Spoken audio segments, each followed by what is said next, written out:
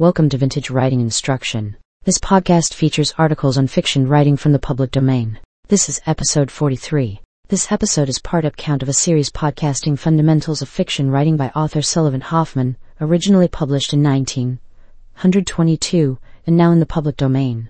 Arthur Sullivant Hoffman was the editor of the magazine Adventure for many years. Chapter 5. Distractions.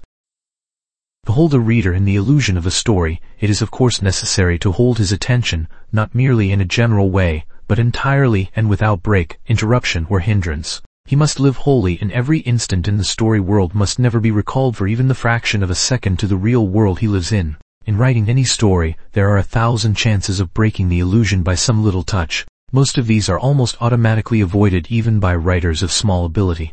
Otherwise there would be no fiction. The point is that what are usually a very small minority are not avoided by most writers. The result is that editors are likely to reject the story because it does not hold the interest, is not convincing, or lacks punch. Their finding is probably just, though they may not have analyzed for causes, and the writer is not enlightened or even convinced of the finding. Disproportionate damage from distractions. Failing to avoid even an extreme minority of the chances for breaking the illusion is enough to injure the story very seriously. You can't afford to let your reader escape from the story's spell, slip back into the world he really lives in, even momentarily, for you have to waste at least a little of the story's potential force in getting him back again, which means that you can never get him back quite so fully as you had him before. You may even not get him back at all. You can't afford to have him become even momentarily a critic, for you must waste at least a little of the story's potential appeal in order to change him back from the critical attitude to sympathy and absorption.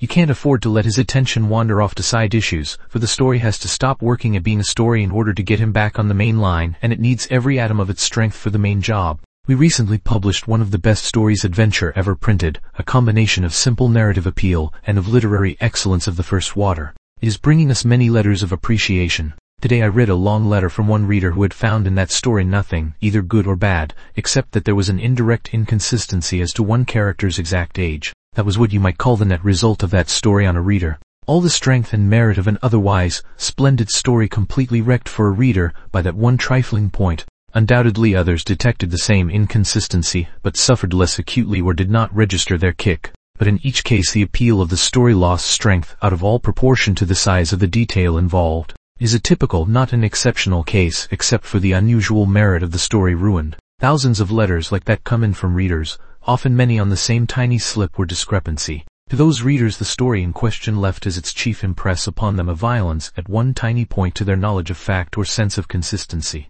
In each case, how many other such readers are there who do not write us?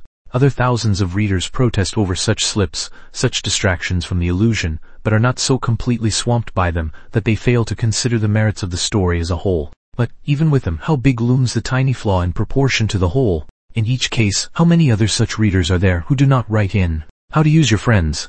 No point that may distract a reader can be so small that it is not serious. You cannot measure the harm done.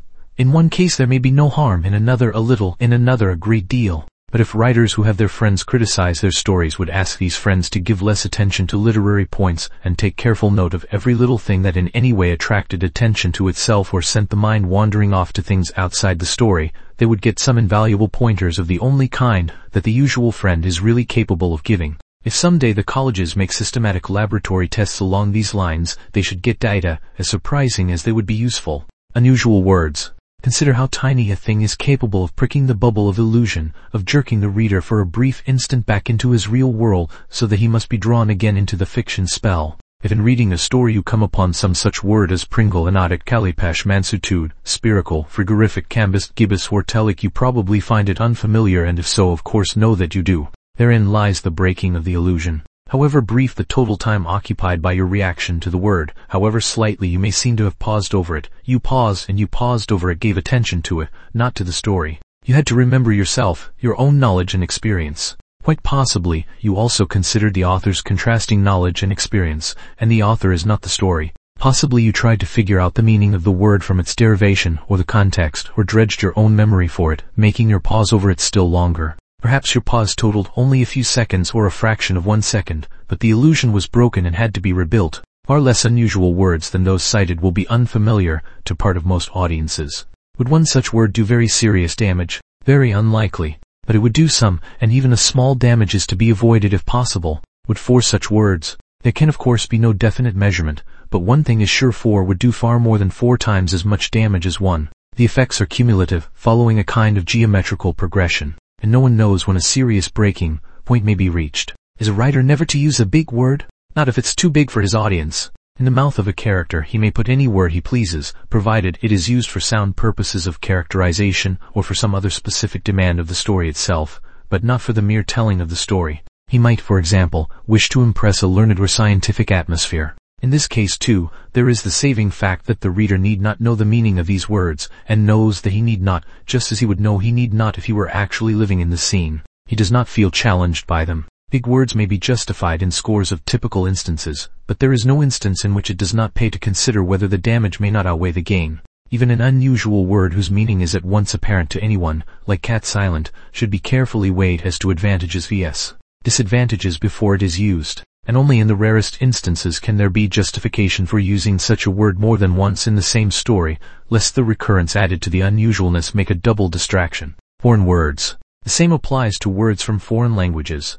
Undoubtedly they are valuable in giving color, but this value is too often attained at too high cost in distraction, and is frequently attainable through other means without loss. The damage they do is by no means theoretical, for readers do not hesitate to complain to editors on this score. I do not remember their doing so in the case of big words, for naturally a man doesn't go to the trouble to admit he doesn't understand words in his own language, while often rather proud of not understanding foreign words. Efficient color through foreign words can be gained by using only a few, even if these few are repeated, and by using only those instantly clear from the context, or from unmistakable similarity to the corresponding English word like fader if context heads the reader in that general direction. There is comparatively only a slight risk in using those that are very generally known, like ami or mon cheer, also ejaculations that are evidently such and therefore make no demand on the reader's understanding. Classical, historical and fictional references. The danger, of course, is that the reader may not be familiar with the reference, knows that he is not, and therefore becomes conscious of himself as a reader. Another risk is that, being familiar with them, his mind drifts off to them more than the writer intended. Used with discretion, they may have value, but they are generally not used with discretion, and generally speaking, a story is the better for telling itself without covering part of the ground by means of what are practically quotations from other stories. Also, there are other dangers than that of simple distraction, which will be covered under other heads. Unusual proper names. To put this case concretely, here is the list of the male characters in one single story I read yesterday in a manuscript: Tom Goit, Braith, Graham, Tim Stein, Linus Kime, Jestock, Bissonette, Heads, Arnott, Jimson, Cleajorn, Jed Willoughby, Andy Meanell, Vard Sant, Simpson, Angus, Stell, Gaunt, Bezaw, Colin Corbin, Happy Falls, Jim Light, Rafe Gillen, Charlie Johns. It is probably not entirely complete, but was made by running through the pages and taking all names noted, usual or unusual. Can any human being read that story without having his attention distracted to the fact that those names are violently unusual? Doesn't the fact that they are unusual add an air of unreality to the whole story, book names instead of real people's names? Won't many readers be definitely irritated by the artificiality and mannerism? Aside from this and similar breakings of illusion, it was a good story and will undoubtedly be printed somewhere. Its author is a successful writer of fiction. But hasn't the story lost very appreciably through that amazing collection of proper names? On the other hand, there is a certain advantage in the use of such names in some types of story and for some audiences, though not in the story from which the above are taken or for the audience at which it is aimed. Some readers like proper names that are baldly fictional and unreal, that is what fiction means to them: unreality, utter difference from their own lives. These are much the same readers who like their stories filled with duchesses, earls and ancestral halls. A generation or two ago these were a rather large group, and larger still before that, but nowadays folks are more sophisticated in their fiction and need illusions that run more nearly with reality. And at best, isn't it rather a cheap method of abnormality? Unusual names serve also to make the characters more vivid to the reader's mind, but this method of characterization is a crude one that should give way to better ones entailing no risk. In humorous stories of a certain type, they are entirely legitimate. On the other hand, look carefully at your proper names lest, in a serious story, you give a character a name like Hencastle that brings a grin where you do not wish to have a grin. Alliterative proper names are another phase of the evil in the case of readers sufficiently sophisticated to note the alliteration at all. Avoid proper names that are difficult or ambiguous of pronunciation. Don't give your characters the same names as those of real people prominent in the public eye, unless a name is so common that it is not likely to distract the reader from the story's illusion through thoughts of the real person. Even a too similar name is risky in some cases, e.g., any variation of the unusual name Roosevelt. Dialect. While belonging more properly under later heads, it serves too as a simple distraction in itself. Its advantages are obvious, yet some readers will read no story with dialect in it and some magazines will print none. Mistakes. A typographical error, a mistake in spelling, punctuation, or English is sure to check and drag out of the illusion any reader who notes it. Such matters are definitely the editor's responsibility, but he is far from infallible and the author would, in most cases, profit by safeguarding against him. An editor will be grateful, particularly the assistant editor who edits copy and reads proof. In our own office we can quote you lots of rules as to correct English and show you violations of them in our own pages. Mistakes in fact and statement will be considered later. Unusual mannerisms of style. Distinction is to be made between, on the one hand, individuality and deliberate shaping of style to attain a particular atmosphere or suit particular material, and on the other hand, mannerisms that are necessary to neither of these ends and harmful in distracting attention to themselves. No one can possibly draw a definite line between these two groups, but a warning is badly needed against forgetting the danger. It is a question for laboratory test. Try to get your friends or better, your enemies to read your story with this point in view, or do not mention it beforehand and cross-examine them afterward as to what mannerisms registered on their attention. And don't hand-pick your critics or dogs from any one class or group unless you mean your story to appeal to no other. A novelette, which had to be rewritten because of it, used the following mannerism hundreds and hundreds of times until each recurrence was not only a distraction but an agony. He ran and running, laughed aloud, he sang and singing, voiced his mood, he fought and fighting, worked toward the house. Another writer habitually, in the words following, or introducing a line of dialogue, carries the legitimate he said, he urged, he encouraged, etc. To such distracting extremes as he frightened, he anguished, she informed, he recognized, he remorsed. Of late years there has developed the fad of saying the heart or soul or head of him for his heart, his soul, his head, etc. This variation from the usual has, in prose, a very limited field in which its advantage exceeds its damage. A mannerism of style is warranted, if it so fits into a story, that it is an integral and practically unnoted part of it.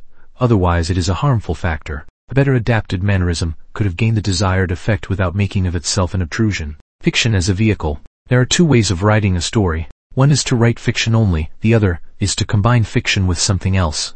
Readers like both and both are legitimate, but the latter is of course not pure fiction. Fiction is merely the vehicle for the other thing or things. One of the greatest evils among present-day fiction writers is the failure to make this distinction and keep it clearly in mind. Too often a writer does not realize that there is anything else mixed with his fiction. Consequently his product is not straight or well-built fiction, nor is the fiction part of it a carefully made vehicle for the other thing. To make fiction serve any end other than its own is very likely to weaken its value as fiction, and before a writer thus weakens it he should make very sure that the advantages gained from making it carry something else compensate for that weakening. If he wishes to give his reader, for example, some direct philosophy, well and good, but he should, and seldom does, weigh the attendant loss. There's a second distinction that should be made. When I say plus something else, I mean plus something else that is added as a load is put upon a wagon, not something that comes to the reader as a result of the fiction.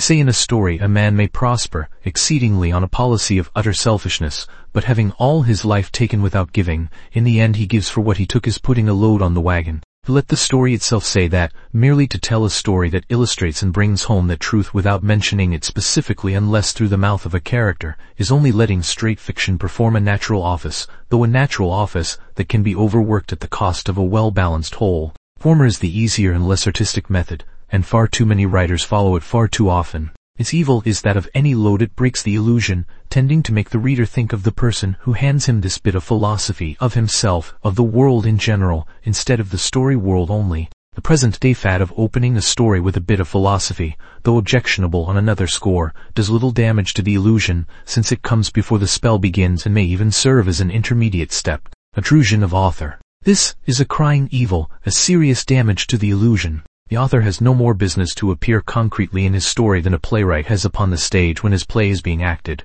Once in 10,000 times he may himself be sufficiently interesting to atone for the wreck of the story's spell.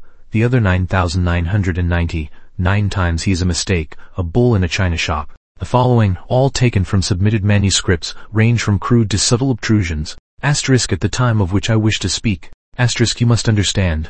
Asterisk consider the case of John Holt, but first consider the environment. Asterisk see him. Asterisk, and it is the correct word. Asterisk it is necessary to add, in explanation of the seeming paradox.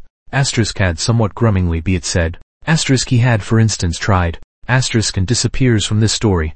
Each of these compels a reader to realize that someone is talking to him. You can't be carried away in a dream when conscious that someone is telling it to you. Sometimes the point is made that an author's obtrusion puts the reader on more intimate terms with him. What has that to do with fiction as such? If the author didn't obtrude himself, the reader would have no interest in intimacy or non-intimacy with him. If the author is the one out of 10,000, all right, otherwise not. If a writer must express philosophy or opinions specifically, let him use the legitimate device of the first-person narrative, taking care that the narrator is cast in such character as to make these opinions natural to him. Or else boldly use fiction as vehicle only, making his story a conversus ione. There is another legitimate device. Kipling ends a story with "I think he was right," but he begins that story with "when I was telling you of." In other words, he tells the story in an undeveloped frame or brackets. Partly by leaving the frame undeveloped and impersonal, his skill is sufficient to make you feel that it is not Kipling himself who talks to you, but some unknown participator in the action of the story, or an onlooker. It is really, in effect, a first-person narrative with the privileges of such. First-person narratives, unless presented as addressed to a fictitious audience, such as the narrator's children or grandchildren, of course permit a fairly free direct address to, or at the reader, since the writer poses as the actual teller. Incidentally, however, it is not consistent with his telling what goes on inside the characters, unless made plain to him as one of them. As found in submitted manuscripts, the great majority of authors' obtrusions seem unconsidered, and are accompanied by the damage to be expected from walking in the dark. The remainder, almost without exception, seem ill-considered. One exception out of 1,000 instances is not a heavy average. Thank you for listening to this episode of Vintage Writing Instruction. For those interested, physical copies of Fundamentals of Fiction Writing will be available very soon or are already available. Check the website for updates. If you'd like to support the podcast, please visit vintagewritinginstruction.com.